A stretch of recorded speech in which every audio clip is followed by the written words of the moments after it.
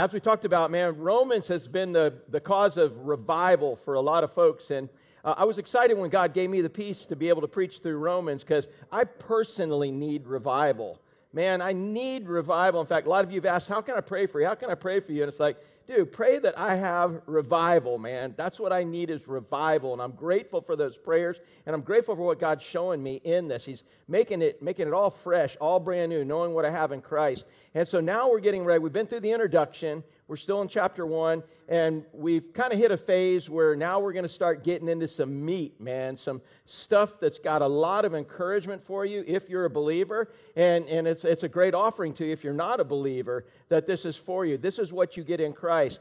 And so Paul, in his introduction, he's kind of saying, to him, hey, this, I live for the gospel. That's all I live for. Man, I want to come see you guys. In fact, Paul's plan at this point in time was he was up in Corinth in a big, major metropolitan city sharing the gospel, spent a lot of time up there, wrote 2 letters to them later, but man, he's all up there and he's saying, all right, next, I'm collecting money from the church in Corinth. You guys got a lot of money, you're rich people. I'm collecting money so I can kind of bring this money down to Jerusalem because the believers are being persecuted down there. They've lost their jobs, they've lost their homes. Dude, they're still following Christ and there's revival going on, but man, we need to financially help them. So he's getting a collection from Corinth and he wants to bring it down to Jerusalem. And then later he says, then I'm going to go to Rome. After I bring this offering, I'm going down to Rome and then I'm going to go down to Spain. Here's my plans. How many of y'all ever made plans like that? I'm going to go here, I'm going to go here, I'm going to go here, I'm going to do this. How many of y'all, you make plans, right? All right, hold on to those plans loosely, even if they come from God, because it's still God's timing. Paul did end up eventually in Jerusalem. But he ended up in Jerusalem as a prisoner, in chains, so he could actually share the gospel with the emperor at the time. He didn't go exactly the way he had it planned. He never did make it to Spain, but he knew that wherever he was, whatever was going on was ordained by God. And he had the confidence to know that whatever came into his life at any point in time, God set it up, and it was the very best thing that could ever happen to him. Yesterday, when you were floundering around in those waves, were you saying, oh, this is the very best thing that could happen to me as you're getting ready to get dumped? No, but it ended up being so good that you shared it with us that, wow, once I got through, anybody ever paddle through like the inside and finally you make it out there? If you haven't yet, wait till you get older, all right? And you get out and you're like, oh, God is powerful. Man, he's awesome. And whatever he has set up is the very best in this.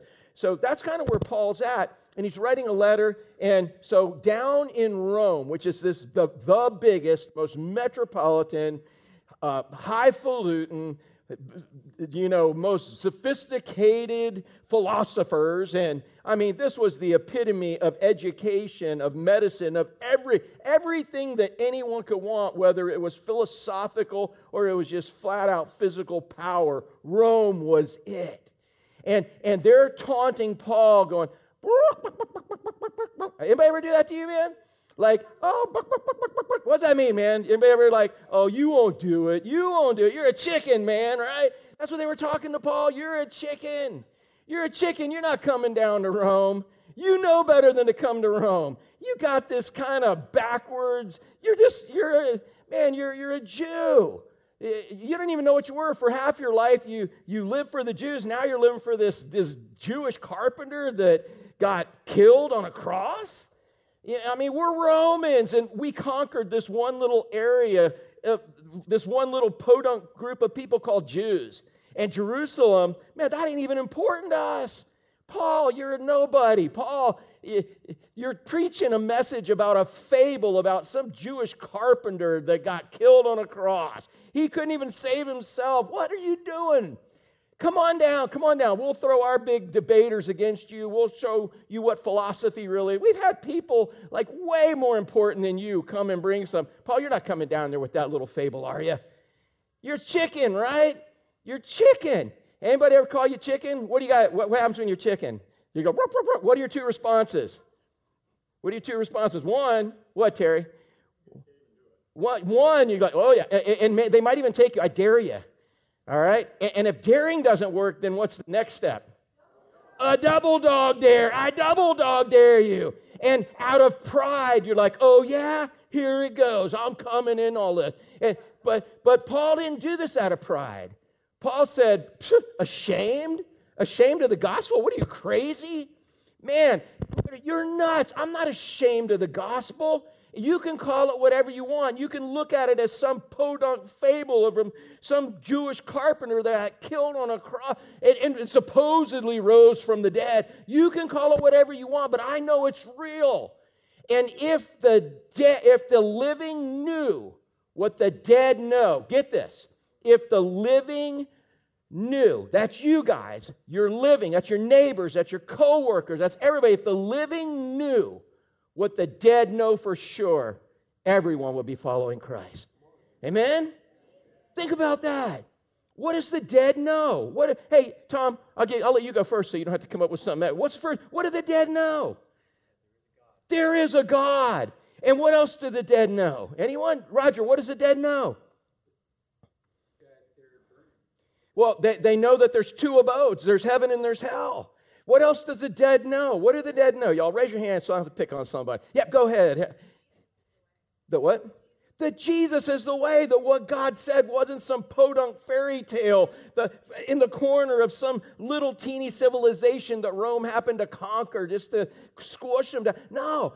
Have you ever thought about this about Israel? How big is Israel? Man, it's a teeny, I used to know, I think it's the size of Connecticut or something. I don't even know those states up there. Y'all are from up there, right? You know that little area? Yeah, Israel, teeny tiny, right? Who does not escape the news every single day? Every news, everybody in the world at some point is hearing about Israel. It's there. It's God's place. Jerusalem's God's city. It's God's plan. And yet the world's so distracted by so many things, and they think it's nothing. But if the living knew what the dead know for sure, they would follow Christ, because they would see that God used that little place of Israel, that little nation of Israel, and He brought us a Messiah, which was the greatest thing we could ever have. Amen? That's it. And so they're like, Paul, you're... Oh, that's a rooster. Sorry, I didn't mean to wake you up, but I got carried away there. But man, are you impressed with my rooster skills? You know what I did as a little kid when we got out to Granny's farm? Yeah, I communicated with those animals. So I read Dr. Dolittle. But anyways, I digress. But listen, man. Again, what if the living knew what the dead know? They'd follow Christ. They would realize this is it. And I sometimes think even us as living spiritual people, if we really knew what the dead knew, oh my goodness, our whole life would be radically changed. Our priorities would be changed. Our focus would be changed. I don't think God's asking you to do anything different in your occupation. I don't think He's asking you to go live anywhere different. He's asking you to shop anywhere different, unless it's Target. Some of y'all get that, but some of y'all are like mad at me now, like, oh, no, they're all messed up. But listen, man, I'm just saying, our life would be very different. Wherever you are, whatever you're doing, you'd have one focus. You'd understand why God has left you here after He saved you, and it is so that you can share the gospel of others. But how many of y'all will admit you have gotten in some circles? You've even gotten in some situation with some people where you knew that God wanted you to share the gospel, and God says, go, and you're like, anybody? Raise your hand and tell me if you've ever been, I don't want to use the word ashamed, because that sounds kind of, that's why Paul used it, because you should be ashamed. Me too, but it's more like scared. It's more like, but if we knew what the dead knew, would we be afraid to share this? No, we have to understand that perspective in there. So that's how we have revival, is understanding what we truly have in Christ. So, man, in fact, God left us here to share this, and I want to share with you super quick, this little extra, since we have all this extra time today, right, Terry? And we're commissioned by Christ to tell Him, we know, as a believer, you had to know what the dead knew to give your life to Christ. You had to understand that, man, I'm a sinner, and because of my sin, I have earned a free trip to hell. The wages of sin is death, we'll learn later in Romans. You had to know that. You had to believe it in your heart because God made it alive and real in your heart, and you had faith enough to say, wow, I have sinned. I am a sinner. So therefore I sin, and I have no choice but to sin. And in this old wretched body, I'm going to continue to sin, and I've earned a trip to hell, and I don't want to go there forever. But the gift of God is eternal life. It's a gift that all you have to do is receive it through faith if you have the ability to believe it. It's not something you can see. It's not like a cup of water. Here, receive this cup of water. I can tangibly take that. If I were to go over here to JT, say, JT, here, take this cup of water. JT's like, what cup of water? But if God's giving you the ability to believe this cup, that you can see this cup of water, dude, you're taking it, and what are you doing with it? Man, you're drinking it, and it's everlasting. It never is. So the gift of God is eternal life, but it's through Jesus Christ our Lord, and He's got to give you the ability to believe that. And so in that, when we had the ability to believe what the dead know, we know that when you die without Christ, you go to hell. When you die with Christ, you go to heaven. Regardless of your pre-behavior, post-behavior, during behavior. God, if you're God's child, He's your parent, and He's going to take care of you. He's going to discipline you. That's why you're called a disciple, to make you more like Him. I love what somebody said back there, Karen, I think it was, that everything is there for our good, to make us more like Him, so He gets the glory when that happens. We've talked about that a lot. But we know what the dead know. At least sometime. We knew it at salvation. And so He left us here. He commissioned it. We're commissioned by Christ to tell them that. So check this out real super quick. This is when Christ, after He rose from the dead, before He ascended, He had the 11 disciples up in Galilee, and He began kind of preaching to them, and He said, and Jesus came to them and said, all what? What's He say? What is authority? Yeah, all the right to tell you to do something, right? All authority. You know, back in the day, maybe it's still now, but didn't you have all authority to tell people who could surf at the rocks and who couldn't? I'm just messing with you, right? But were there people that had all authority? Oh, it was Chuck. Oh, she's like, don't be blaming me, man. And so if somebody has all authority, they have the right to tell you what you can and cannot do. They have that right. And most people assume that right. They take that right until somebody with more power takes it from them. Or they give it up because it just ain't worth it. It ain't working out. But Jesus says, how much authority is His? All authority. God the Father, who created this universe that controls the tiniest atoms to the most giant planets. That God, with all that power, He's almighty. Chuck, if He's almighty, how much might does He have? And if He's got all the might, how much you got? None. He's almighty, and He gave all authority to Jesus Christ. It's like the boss coming to you at work. You know, you ever have a boss that tells you, hey, a policy change. Hey, here's something that we're going to do now. Have you ever gone, oh, heck no, I ain't doing that. Yeah, that's why you got another job. I'm just saying. But when they come to you like, no, for real. Like this speed limit thing that I will experience next week with grace and mercy of going 25 miles an hour on Indian River Drive, or going along the line of the flow of traffic. I'm not sure what's happening there, but yeah, they have the authority to change that. The county commissioners, they did. They had the authority, okay? Now they have to have the power to enforce it. Christ has both. But the one with all authority in this universe, nobody has any more authority. Look what He says. He came to him and said, what's the next two words? All, help me out, all authority in heaven and on earth. Is there anywhere else? No, dude. All authority anywhere with anybody. Would you say He's in charge?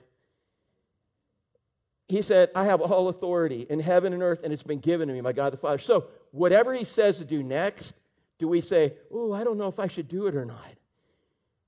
No, the one with all authority said, go do it. He has authority over you, especially if you gave Him your life. He has authority over the world who says, no, don't do this. And so if the world throws you in jail, guess what? Dude, you got a jail ministry, right? I'm just saying, you got whatever God wants to do with it, that's what God's going to do with it. But I want you to understand, He has all authority. That's what He's saying. There's no other authority but me, and here's what I'm telling you to do because I left you behind. He said, go, therefore. The therefore is there for, you have to go to the previous verse to see what the therefore is there for. And it's therefore because he said, I have all authority, so now go. As you are going, all right? As you're on an airplane. Terry, you sent a beautiful video the other day of you. You didn't send that to everybody, did you? Just us, right? Oh, Terry was in the most wonderful position in an airplane. He was between a couple of really big people, right? And he had a long flight, and Terry was, yeah, go, you're going. So there, it's to make disciples. I don't know, that's the first thing we got to think of. Go, as you are going, make disciples. As you're going, whatever you're doing, make disciples. The root word of disciple is discipline. Teach them the discipline that God has taught you to put in your life. Oh, wait, I don't have any. No, you need to get some. The fact is, when you give your life to Him, you haven't arrived. You have positionally, but practically, He's trying to help you discipline your life, to add some things into your life and take some things out of your life, to create discipline. You have to discipline that yahoo sitting between y'all. Do they have to discipline you? What does it mean to discipline you? Say that again. Teach you, yes. I thought you said beat me. I was like, no. It could move to that level, all right? But it's to teach you whatever it's going to take to teach you. Why would they want to teach you anything? Why do you need to be taught? Because you don't know everything, right? And so they have to teach you things that you don't know. And then they have to correct you if you don't do those things. What if they just left you out on your own, all by yourself? Would that be cool? Sometimes, right? But overall, you wouldn't be able to pay the bills. You wouldn't be able to eat. You wouldn't be able to, nothing. You need that discipline. And so discipline's part of everything. With God, we don't know everything. We don't know anything. How many of y'all need God to teach you some junk? Right? Every single day, He's got to teach us something. And when He teaches us, then what do we do with it? What do we do with it, Ashley? We teach it to somebody else. That's what making disciples is. It's helping each other see life from God's perspective. I see life from God's perspective when I'm in this situation, and then later when you call me or I see you or we're paddleboarding, we're out on the boat, we're out talking, and you're like, oh yeah, this happened. Oh, I can't tell you what to do, but I can say, oh, when that happened in my life, guess what? This is what God showed me to do. And I'm helping you understand what God did in my life. And if we have a bunch of people like that in our lives, we see life from God's perspective. And we realize how big He is. We realize what He's doing. So He says, go, as you're going, as you're on that airplane, as you're on the bus, as you're in your truck, as you're on your skateboard, as you're wherever you're doing, as you're going, make disciples of all nations. Anybody that God tells you to make a disciple with. People who bring, how many of y'all ever have people just bring stuff up random in your, and talk, oh, hey, man, don't you wish this, oh man, this is such a bummer. Oh, man, this is, wow, well, when this happened in my life, this is what we always have opportunities. We don't necessarily even have to go out and look for them, do we? We always have people coming to us wanting to tell us their troubles, don't we? And people telling us their joys. And you understand they're coming in our life by God's design so we can share with them what God shared with us. Go therefore and make all disciples of all nations, baptizing them in the name of the Father, Son, Holy Spirit. That's bringing them into a body, into a fellowship. Baptizing is helping them realize in baptism that the baptism represents Jesus' death, His burial, so He could be a substitute for us and save us, and Him rising again to be able to give us power to be able to live through any circumstances He's given us. But it's a symbol of us dying to our old life, saying this old man's dead. The old man's dead. I don't have to listen to the old man that wants me to do things that God doesn't want me to do. I don't have to listen to him anymore. He has no authority over me, can't make me do anything. Devil can't make me do it. Nobody can. I can God volunteer and do it, but I'm buried with Christ. He's dead. I don't have to do it, and you can't make me do it. And y'all agree with that? You agree with that? Gary, you agree with that? So if you do it, it's because you wanted to do it. And you got to kill it again and kill it again until it just becomes repulsive. You got to realize, man, it's so much better living for Him. And you've died to being the boss of your own life, and you're rising now, and you're not doing it in your own power. You got the power to do it, Gary? No, you're doing it in God's power, and it's by faith. God didn't all of a sudden give you my wife wanted to borrow, I got this little power bar thing, where you can charge like 4 phones for like 5 or 6 times. She wanted my power bar, I'm going to loan that to her. God doesn't give you something tangible like that. What he gives you is he gives you the word, and you have to believe by faith. You can't see faith. You can see the results of faith, but you can't see faith. You can see the circumstances of the world. You can see the evidence. You can see your feelings. You can see all these things in front of you, but God just says, go do it. And you're like, God, I can't see what's going on. He said, then just keep your eyes on me. You just keep believing me. That's what faith is. In spite of, you can't see it. But he said, just keep going and believe me and watch me work. That's what faith is. In spite of the big mountain of evidence, of circumstances and feelings and situations and everything else that's very, very real in this world. But you got to know what God says, and you got to have faith. So he says, go therefore, make all disciples of all nations, baptizing them, death, burial, resurrection. How many of y'all been baptized before? Let me see your hand.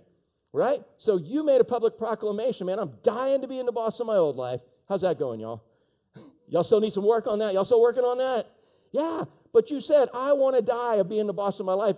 Why would you do that? Because, well, being the boss of my life wasn't working out so well.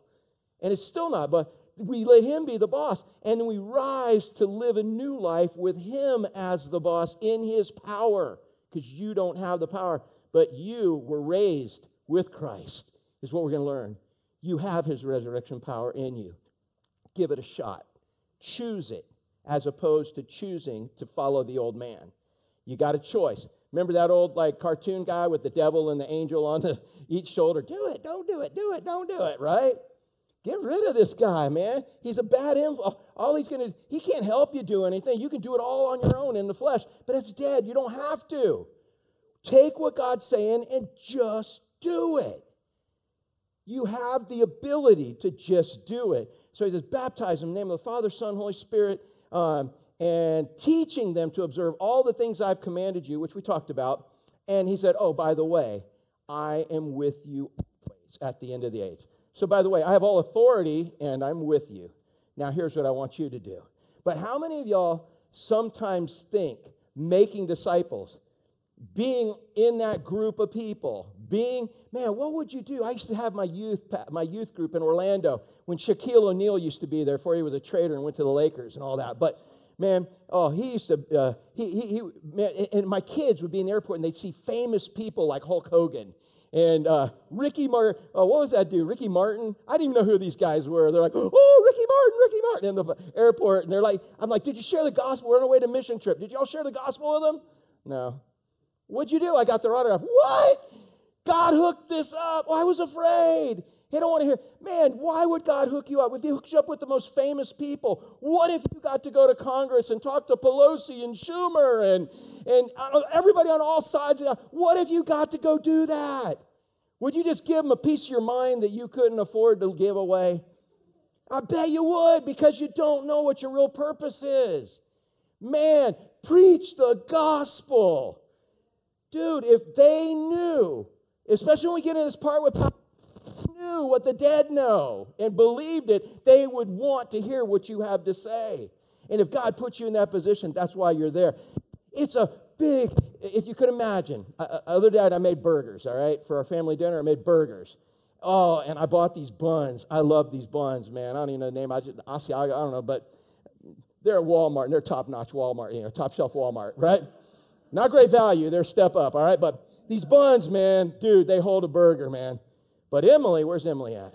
Emily, where are you at? Oh, back there, gluten-free Emily. Now, I'm not making fun of her because she literally, gluten gives her migraines. She figured out there's some certain things that she gets migraines from, and if she avoids them, dude, that's a smart girl. Skylar, keep that in mind. She's a smart girl, all right?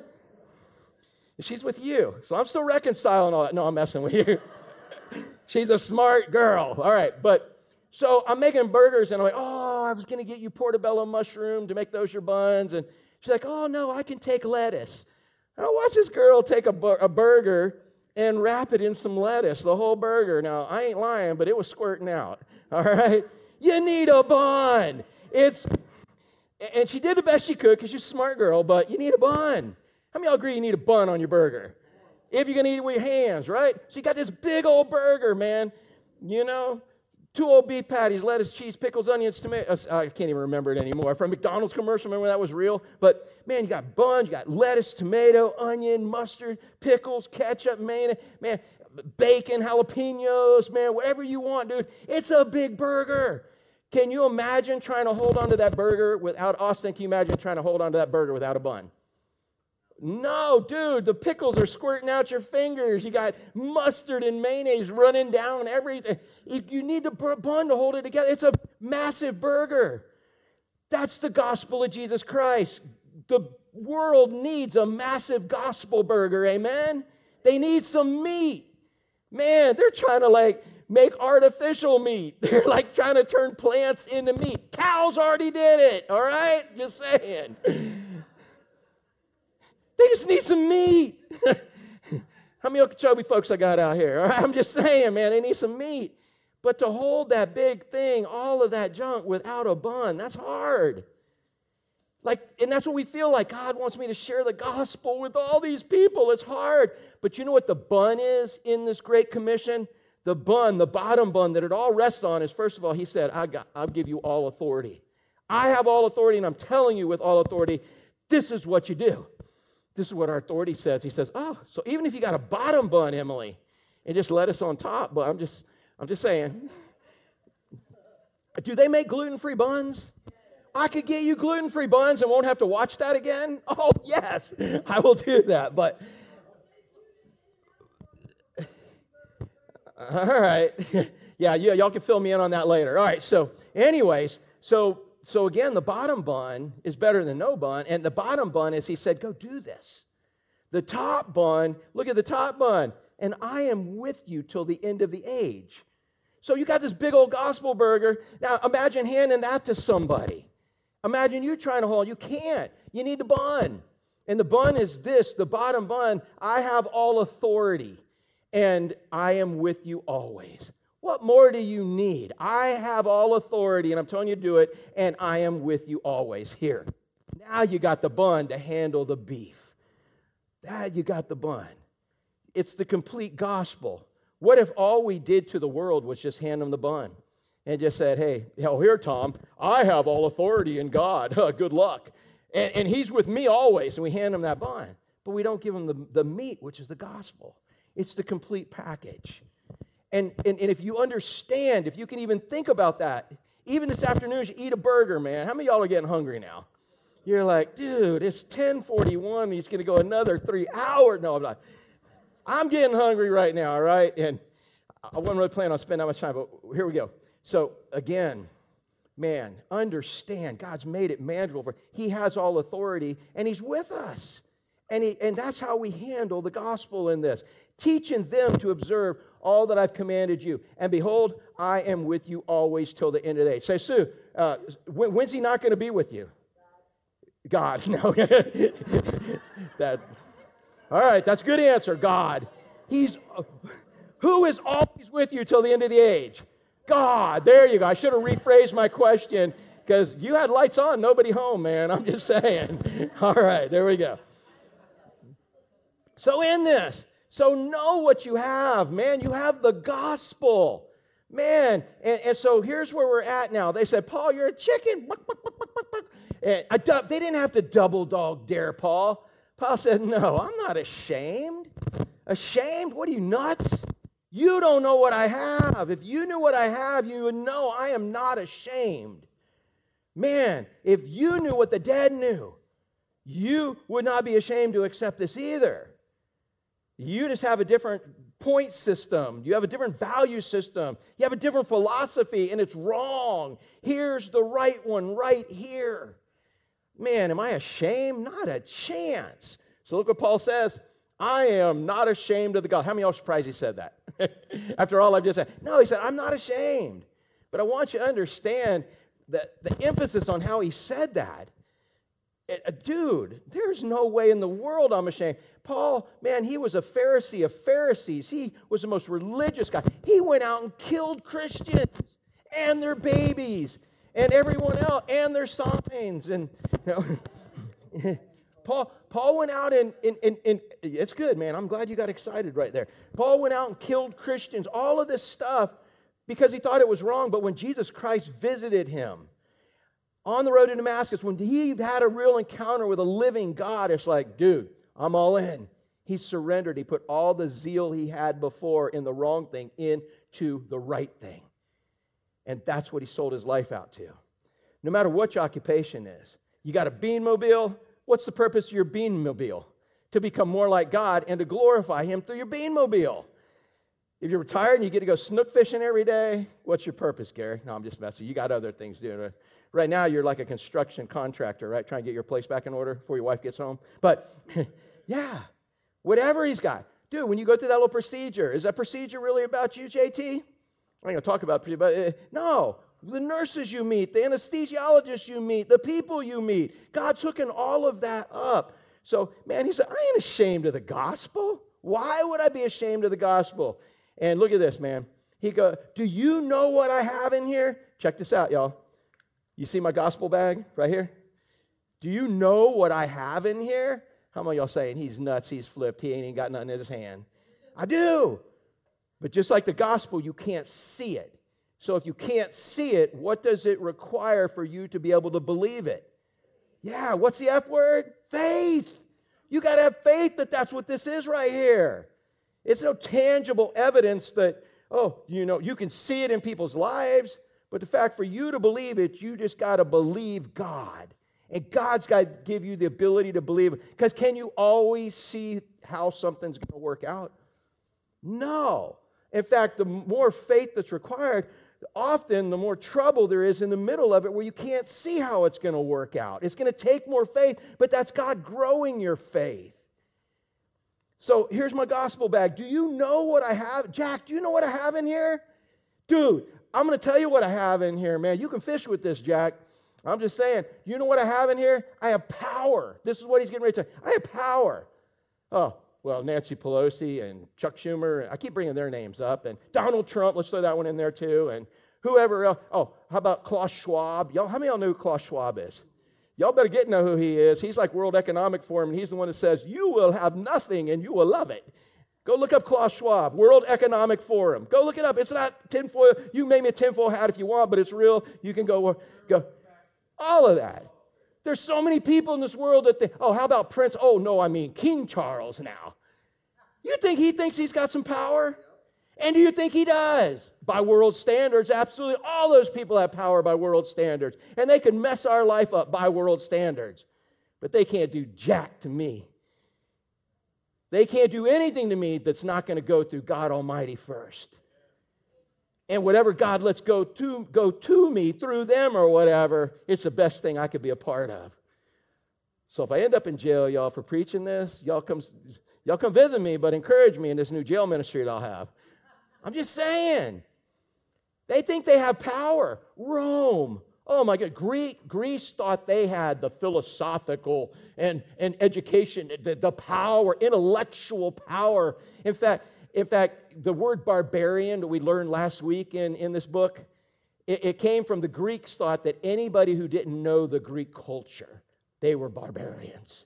Their language was so base. Greek language is pretty crazy. It's pretty intense. That's why God wrote most of the New Testament all in it. All right? Because it's very specific and very precise. They thought anybody else's language sounded like, bar. Like my son, who's from Lower Alabama now, and I have to get a translator to hear what he's saying on the phone because it sounds like he's talking with a mouthful of gravel. What? What do you say? That's what all the other languages sounded like to them if it wasn't Greek. You were barbarians, barbarians. They were intellectually superior. They had all the power. Rome, dude, physical power. Nobody messed with Rome. Boom. I'll take you out right now, and I'll make an example of you so nobody else. They thought they had power. Paul says, no, man. He said, this is power. You know what I got in this bag, Jack? I got power. And this ain't your power. This ain't Roman power. This ain't your employer's power. This ain't court power. This ain't government power. This is God's power, y'all. Does anybody have more power than God? Who has the most power, Sue? God. Yes. All right. Yeah. God. God's power. power, look at this, he's going to say, power that makes dead people come alive. Anybody here have power? Dude, here's what I'd love for you to do, man. Anybody who thinks they are powerful. Marley, you're pretty powerful, right? Marley's like, oh, no. All right, Marley, can you make this bucket come alive?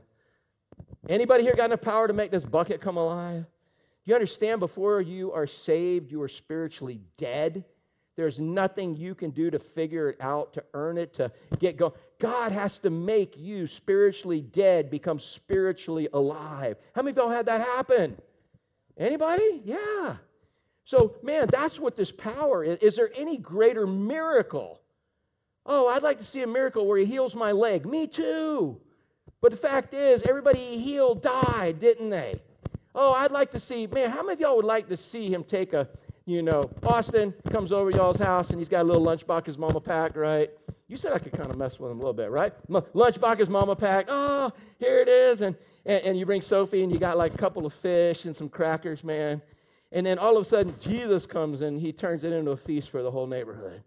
Man, how many of y'all like to see him turn a couple of sardines and saltines into a feast for everyone? Y'all are hungry again, aren't you?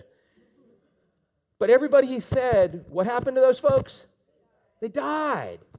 He did all those things to show people that I have the ability to raise you from the dead and make you alive. There is no greater miracle than when he made you spiritually alive. You had no desire for, how many of you have a desire for God? How many of you have a desire to please him? And you love him? Anybody? Yeah. You didn't have that desire when you came in this world. Romans is going to show us that. You had a desire for yourself. You went to church, it's because it would please somebody. You did things a certain way, it was because it was going to work out for you somehow, some way. It wasn't for you and God and your relationship with him. He made you alive. So, man, he said, here's the power. He said, man, in this bag, I got power. But in order to believe I even have this bag, Tom, what do you have to have? Faith. Yeah, you have to have faith, and who gives you faith? Yeah, did you come to a point where somebody said, hey, here's a bag of God power. You want it? You didn't get saved? Yeah. No, but when God gave you the desire and ability, you're like, yeah, okay. In fact, Corinthians even said it's foolishness to those that don't believe. There's a whole passage on that. It's crazy until God gives you the ability. So he says, man, am I ashamed? No. Do you know what I have here? I got power. And why is this thing doing this? Do you have any clue? A loose connection? Okay. I am a loose connection. All right, so here we go.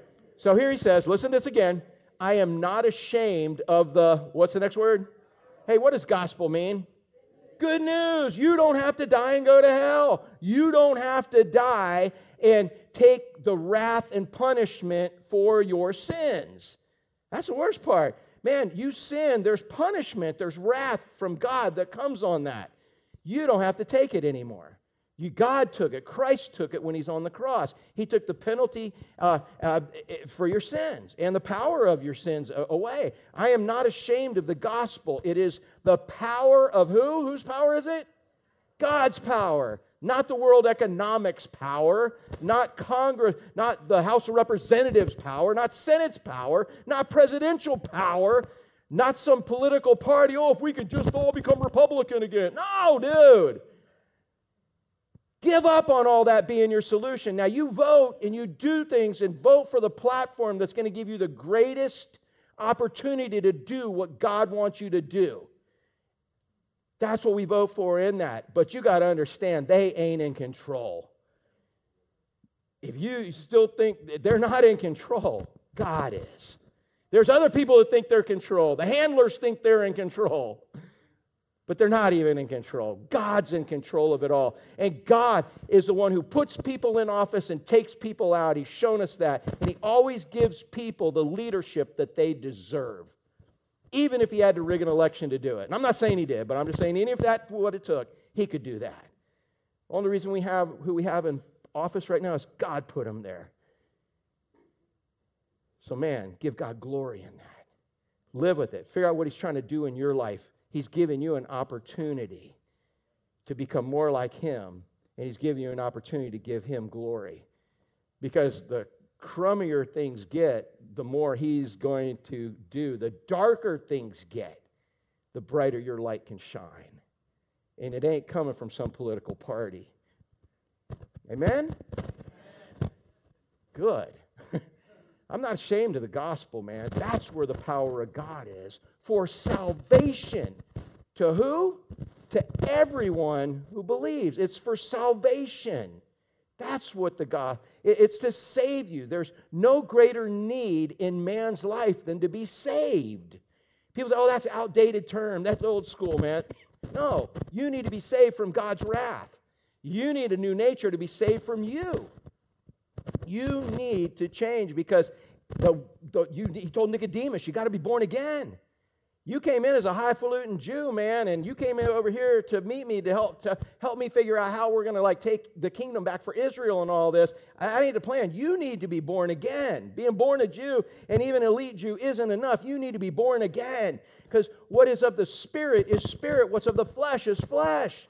You want to stay flesh, that's all you can experience is things of the flesh. You got to be spiritual to experience the things of the Spirit. You got to be born again. I ain't ashamed of the gospel. It's power. Real power. Is it real power, MJ? I ain't bringing nothing up, but man, you were the one last week. You shared, you said, man, it was a year ago I lost my baby, and I could not even go back to a year ago on Mother's Day. It was further than that, but you said on Mother's Day last year, you sat in the car and you cried, I can't even go into church. But look what God's power's done in my life this year. Anything? Amen. I'm not saying it doesn't still hurt and you still got to work through, but God's power can change things. Do you agree with that? Amen.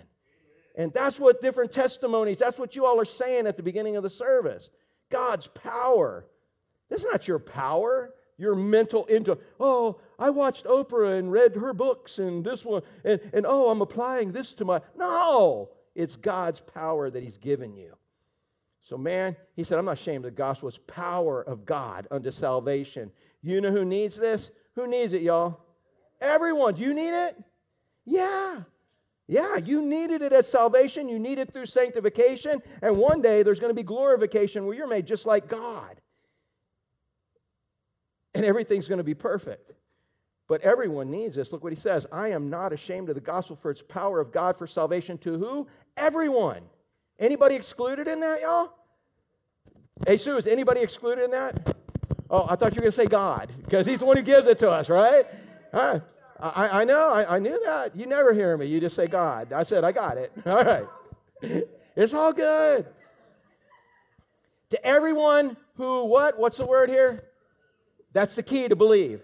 But again, the word believe doesn't mean believe in your head and say, oh, I acknowledge the fact Jesus is God. No, it even tells us in James that the devils know that's true. They know who He is. And they're going to hell. That's not what this word believe means. It's the Greek word pisteuo that originally meant to lean on a crutch. And so they saw somebody leaning on a crutch and said, we got to come up with a word for that. Is that the word you would have come up with? Somebody leaning on a crutch, would you say, oh, pisteuo, that's what it is. I don't even know where they got the word from, but pisteuo. If you're leaning on a crutch, Captain Mary, and the crutch gives out, what's happened to you? You're falling. If you don't fall, were you really leaning on the crutch? No, you got to put all your faith and weight, all of your trust in it. At some point in time, God gives you the ability to do that. That's what this word believes. So anyone who believes at some point in time says, man, I'm His. I give up. I don't want to be the boss anymore. I give up. I'm His. And you put all your faith and trust at that point in time in Him. Now, I'm not saying we don't have our moments, but we live a lifestyle of faith where we continually put more and more trust in Him. That's what pisteuo is. You believe. It's a point-in-time experience. It's in the perfect Greek tense where it means you do it at that time. It has everlasting effects. That's your salvation. He said, man, that's the power. To everyone who believes, everyone who puts their faith and trust in all of this. JT, how much faith and trust you got in that chair right there, bro? None? You're sitting in it? How much of your weight is on that chair right now? All of it. You ain't sharing even like got a leg over on your wife's chair too, right? In case yours gives out. All of it. All of it. That's what salvation is. You're putting all your faith and trust in Him. That's what you're doing. All right. He said, I am not ashamed of the gospel, for it is the power of God to salvation to everyone who believes, to the Jew first and also to the Greek. Again, right there, we talked about the Jew first, the Jews. That was Nicodemus's problem. He thought, we're Jewish, so we have salvation. Exclusive rights, we don't have to do anything else. No, the Jews have to be born again. And one day they will. That's what the tribulation period is for. If you want to learn more about that, jump into the book of Revelations with us on Monday nights. But the Jews had the first offer at it. And then they were supposed to bring it to the rest of the world. And that's exactly what happened. That's what Paul's doing at this point as he goes to Rome. So, do you know what you get from God's power? This is the key in this, all right? And that's why we needed to get to this. So here's what you get from God's power. This bag that I have, that you have to believe that I have a bag, right here, Tom? You believe it? And how do you believe it? Through what? Through faith, because you can't see it. But God gives you the ability to believe what he wrote in his word, and you just roll with that. And you put it into practice. Does it work, MJ? Yes, it works. It's true. It's there. Here's what you get from God's power. You get righteousness in faith. Look at this. For in it the righteousness of God. This rocked John Calvin's world when he finally understood this. Because when he first looked at it, the righteousness of God, how righteous is God, Gary? All righteous. Man, Jack, how righteous is God? Perfect. All right. Man, so everybody looked at this. He looked at it back in the day and he was like, dude, this means that God is totally righteous, and as righteous, he's looking at me, and I'm what? Yeah, like I'm unrighteous. Compared to God, I'm unrighteous. But that's not what this verse says. And when he understood what this verse really meant, this is what rocked him and gave him revival. Because I do think as human beings, we have this performance-oriented theology built into us that I have to do what's right to be accepted by God. Every time I mess up, God's up there with a giant fly swatter waiting to whack me. I got to do what's right. I got to do what's right. If I don't, God doesn't like. Why? Because we judge others by ourselves, don't we? If somebody's done you wrong, how do you judge them? Yeah, and that's how we judge God. We judge others by ourselves. So we think in God's world that God's the same way. No, he's righteous. And so for in it, the righteousness of God, it's God's righteousness. It's revealed from faith to faith. And what this means is that God's perfect righteousness is now applied to you. Do you want my righteousness? Hey, Gabrielle and Caitlin, for salvation, to be judged by God in the end, when you stand before God, do you want to present to him my righteousness? No, why? You've seen me mess up before a few times, right? Yeah, you don't want my righteousness? You've been talking to my wife, haven't you? Yeah, sometimes, yeah. My righteousness isn't good enough. But how good is God's righteousness? Perfect. God's righteousness is perfect. You want God's righteousness. God requires righteousness to cover your sin. And the righteousness that he requires is the righteousness that he gives us through Christ. You get that. When you, by faith, grab the bag and you say, I need power. I want this power from God. It's the power to apply his righteousness to your life. So when he looks down at you, Barb, who does he see? First of all, does he see Barb and her sinful self? Or does he see Christ and his blood and the perfect righteousness of Christ? You guys got to know this. Who does he see first? Does he see you? Or does he see Christ? He sees Christ. He sees his righteousness. This is a key. You are covered when God looks. You are righteous already. So you're like, no, you did not see me last night. You didn't see me this morning. No, here's this mountain of evidence in front that I can show you. There's video proof that I'm not righteous. There's a mountain of evidence. The people in my family saw me blow up. They saw these different things happen. I am not righteous. No, that's the old man. The old man is dead. You got to believe what God said. God said you are righteous. Hey, did God say that if you surrender your life to him, you're saved? Did God say you're covered by the blood, JT, for salvation? Yeah. So y'all believe that, right? But we have a problem believing this whole righteousness thing because inside we don't feel righteous. Inside we have sin. Inside we have a mountain of evidence saying we are a scumbag. How many of y'all have a mountain of evidence saying you are a scumbag? Yeah. Sean, man, you do stuff you don't want to do and don't do stuff you want to do. That's the Apostle Paul. He's the one writing this. And he says, it doesn't matter what you feel. It doesn't matter what this evidence. If you believe God, you are what God said you are. And the more you believe you are what God said you are, you're living in faith, and now you have the power to do it. When you're tempted, when you're tested, when you want to blow up, you know what you need to realize? You got to realize, I don't have to do this. When you're tempted to do something you shouldn't be doing, you catch yourself. The Holy Spirit lives inside of you and says, no, no, no, no, no, no, no, this is not right. At that point, you have a choice. You're like, oh, I'm too far in. I'm going for it. That's your choice. You chose to live in the old man. When God says you are righteous, you are a new man, you don't have to do it. At any point in time, when the conviction comes from the Holy Spirit to say, no, no, no, you stop and you say to the old, you don't have to talk to the old man. You realize who you are in your righteousness. Say, I don't have to do this. I don't have to do it. 1 Corinthians 10:13, Paul said, you think you stand, take heed lest you fall. The next verse, that's when we get cocky. Oh, I got this handled. Boom! But he said, there's no temptation taken you, but such is common to man. But God's faithful, who will not allow you to be tempted above that you're able, but with the temptation, he will make a way for you to escape. You know what his way to escape is? Doing what he said to do. And not going along with your feelings, not going along with your hormones, not going along with your emotions, not going along with your friends leading people in the wrong direction. Again, it's following him. That's what faith is. Faith is believing him in spite of the giant mountain of evidence and circumstances and feelings that I have. How many of y'all follow those feelings, circumstances, evidences? Now, I'm not saying God doesn't want us to be wise and look at things, but you got to see it from his perspective. God says, go. Man, go. God says, do this. This is what you do. God says, don't do this. It's not what you're supposed to do. And it's not a legalistic thing. He's keeping you out of trouble. He's making you more like him, and he's going to get the glory. Don't follow your feelings. That's a bunch of worldly junk. Don't follow your emotions. That's a bunch of worldly junk.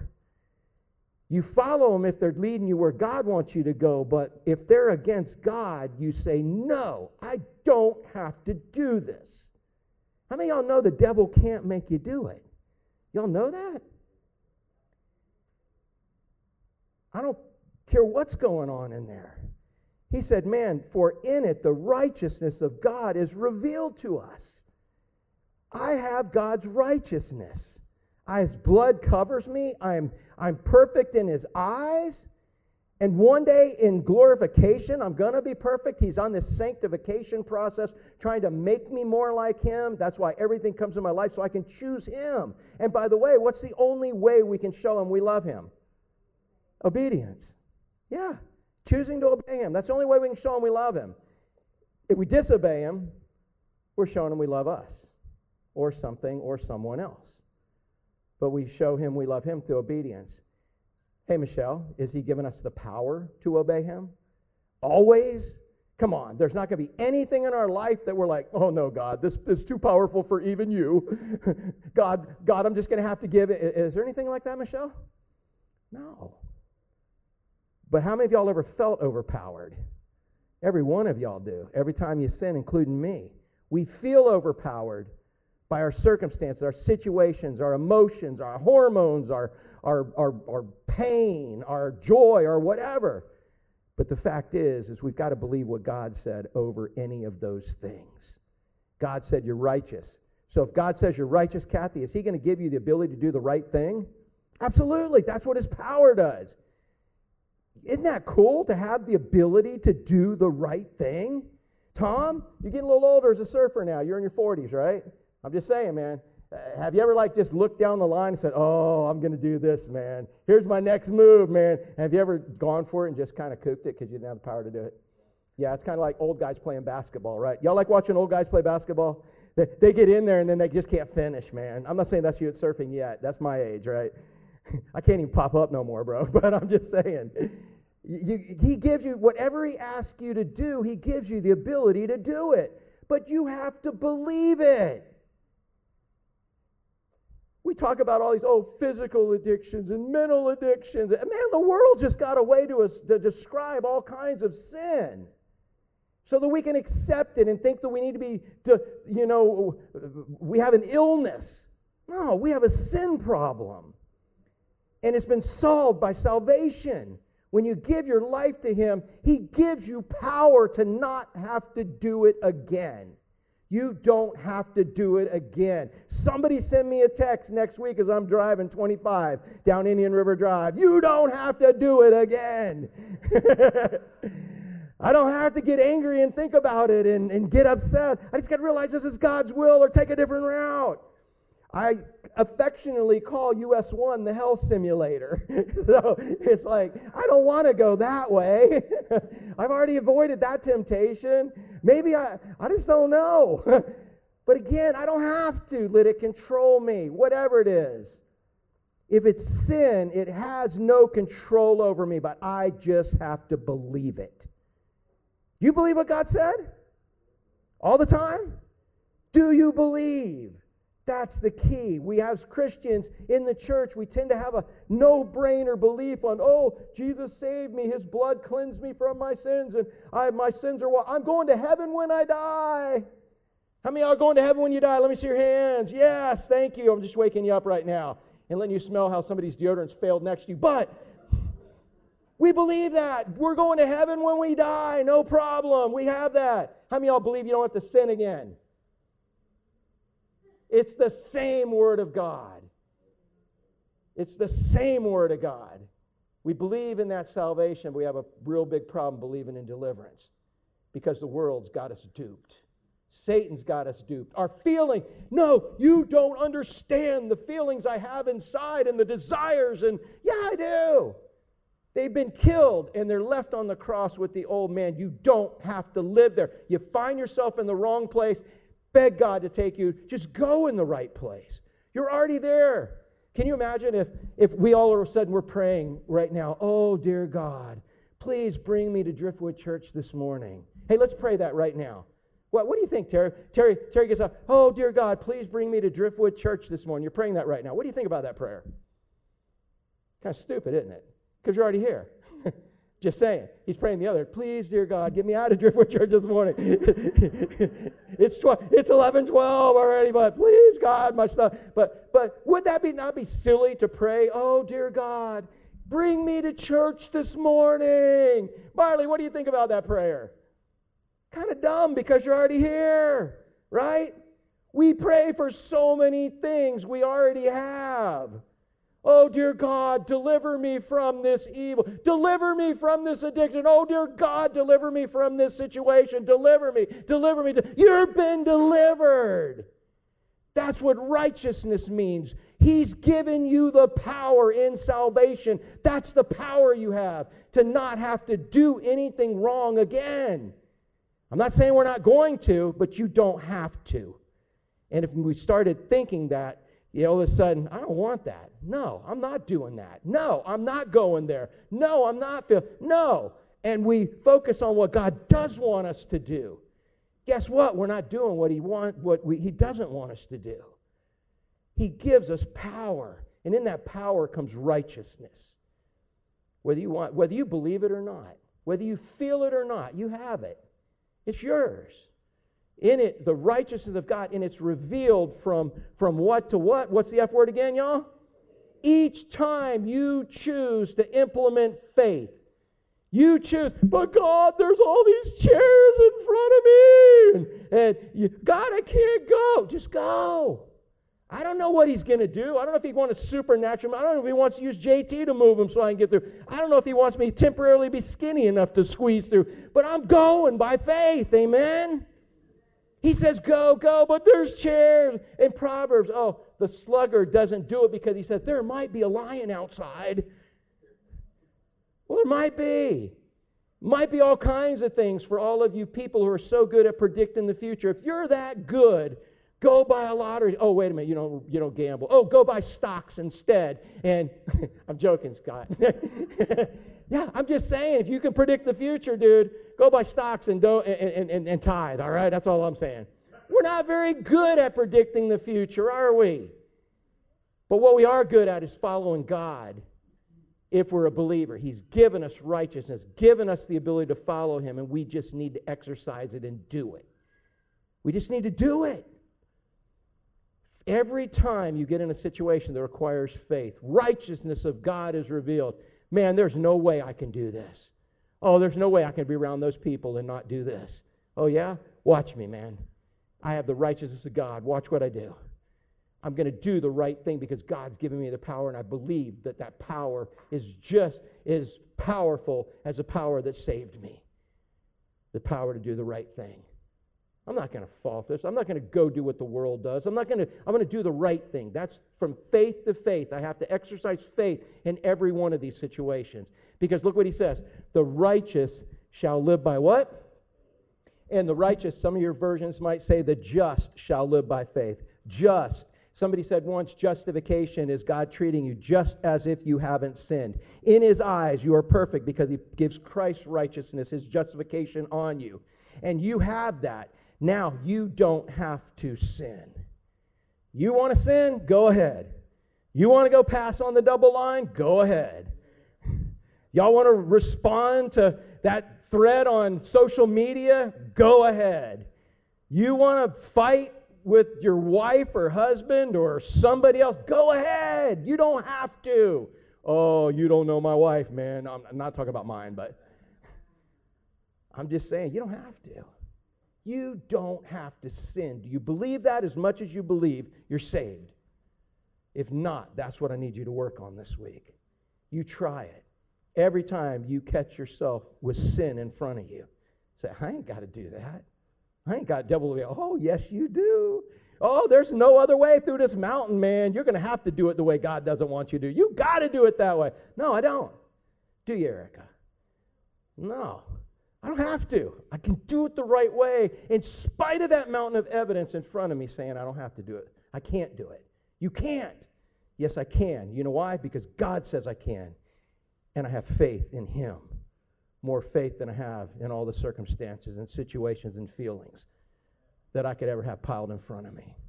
The righteous, those who he has made righteous and those who he has given his righteousness to, shall live by faith. Because you know why? To live righteous, and you can't always see the path. You know his word. You know what he's asking you to do.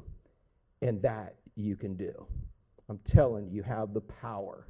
That's real power. And that's eternal power. So y'all remember Flip Wilson by any chance? Anybody remember Flip Wilson? Let me see how old you are. You're not even old enough to remember Flip Wilson, man. There was a dude back when there were only 3 TV channels in Orlando, man. 4 if you could make a special antenna on the back of your antenna, but on your TV. But there was a show called Flip Wilson, right? Comedy Hour. Yeah, Geraldine. Yeah. He was cross-dresser on this part. It wasn't look like it is today, but he would dress up as a lady, and he was called Geraldine, right? Y'all remember Geraldine, anybody? I bet you can Google up Geraldine and see it. But Geraldine always would do bad things, and what would she always say? Yep, the devil made me do it. And we developed that, yeah, and she had a way of saying, oh, the devil made me do it, or whatever, and all the white people would go like, ah, but it was like, but listen, it was you'll go Google it up, you'll see, man. We didn't get butthurt over TV back then. If you really want to put yourself to the test, go watch Archie Bunker, man. Go watch one episode of that. Man, we loved that. We lived through it, and we accepted it, and it was like, dude, it's all cool, man. You know? But in that, the devil made me do it. We accepted that as a culture, didn't we? Devil can't make you do anything. So as much as you believe that you are saved by the blood of Christ, believe with your whole heart and soul that you are righteous by the cross. You don't have to do the wrong thing. I dare you. I dare you when you catch yourself doing the wrong thing to say, God, okay, give me the power to do the right thing. I dare you, because he's going to give it to you. You know why you might not want that? Because you might just want to keep doing the wrong thing. That's on you. But he's giving you the power to do the right thing. Watch him work. Let's pray. Father, I'm coming in the name of Jesus, and I'm grateful for that name. Because only by that name and what he did that I can actually even pray and know that you are hearing my prayer. Father, I think again, back in the day, the Old Testament priest could come in your presence once a year, swinging incense, which represented the prayers of the people, bringing an offering of blood, hoping that you would accept it. And for all practical purposes, we know that you did, but we hear that they actually even tied a rope around the guy's ankle in case you didn't accept it. No one was going in after him. They would yank him out. But Father, we know that Christ, the high priest, came and offered a sacrifice to you for righteousness once and for all, and you accepted it for everyone. At the moment he died, Father, the big giant curtain between the Holy of Holies and the people, Father, it just ripped in half from the top to the bottom and gave us access to you. So through Christ and what he did on the cross, we have salvation. We have access to the most powerful God in the universe, the only God there is. You told us in Exodus, in the Ten Commandments, have no other gods before me, just because there are no other gods.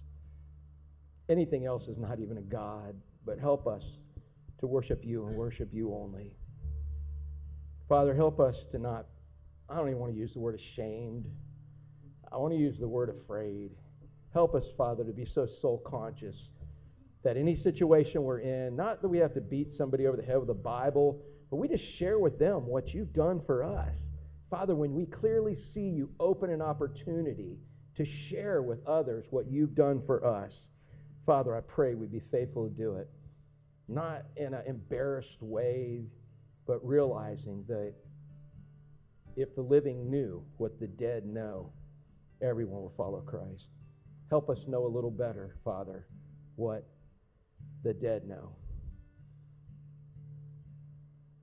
so we can fall more in love with you and do crazy things for you and share you with others.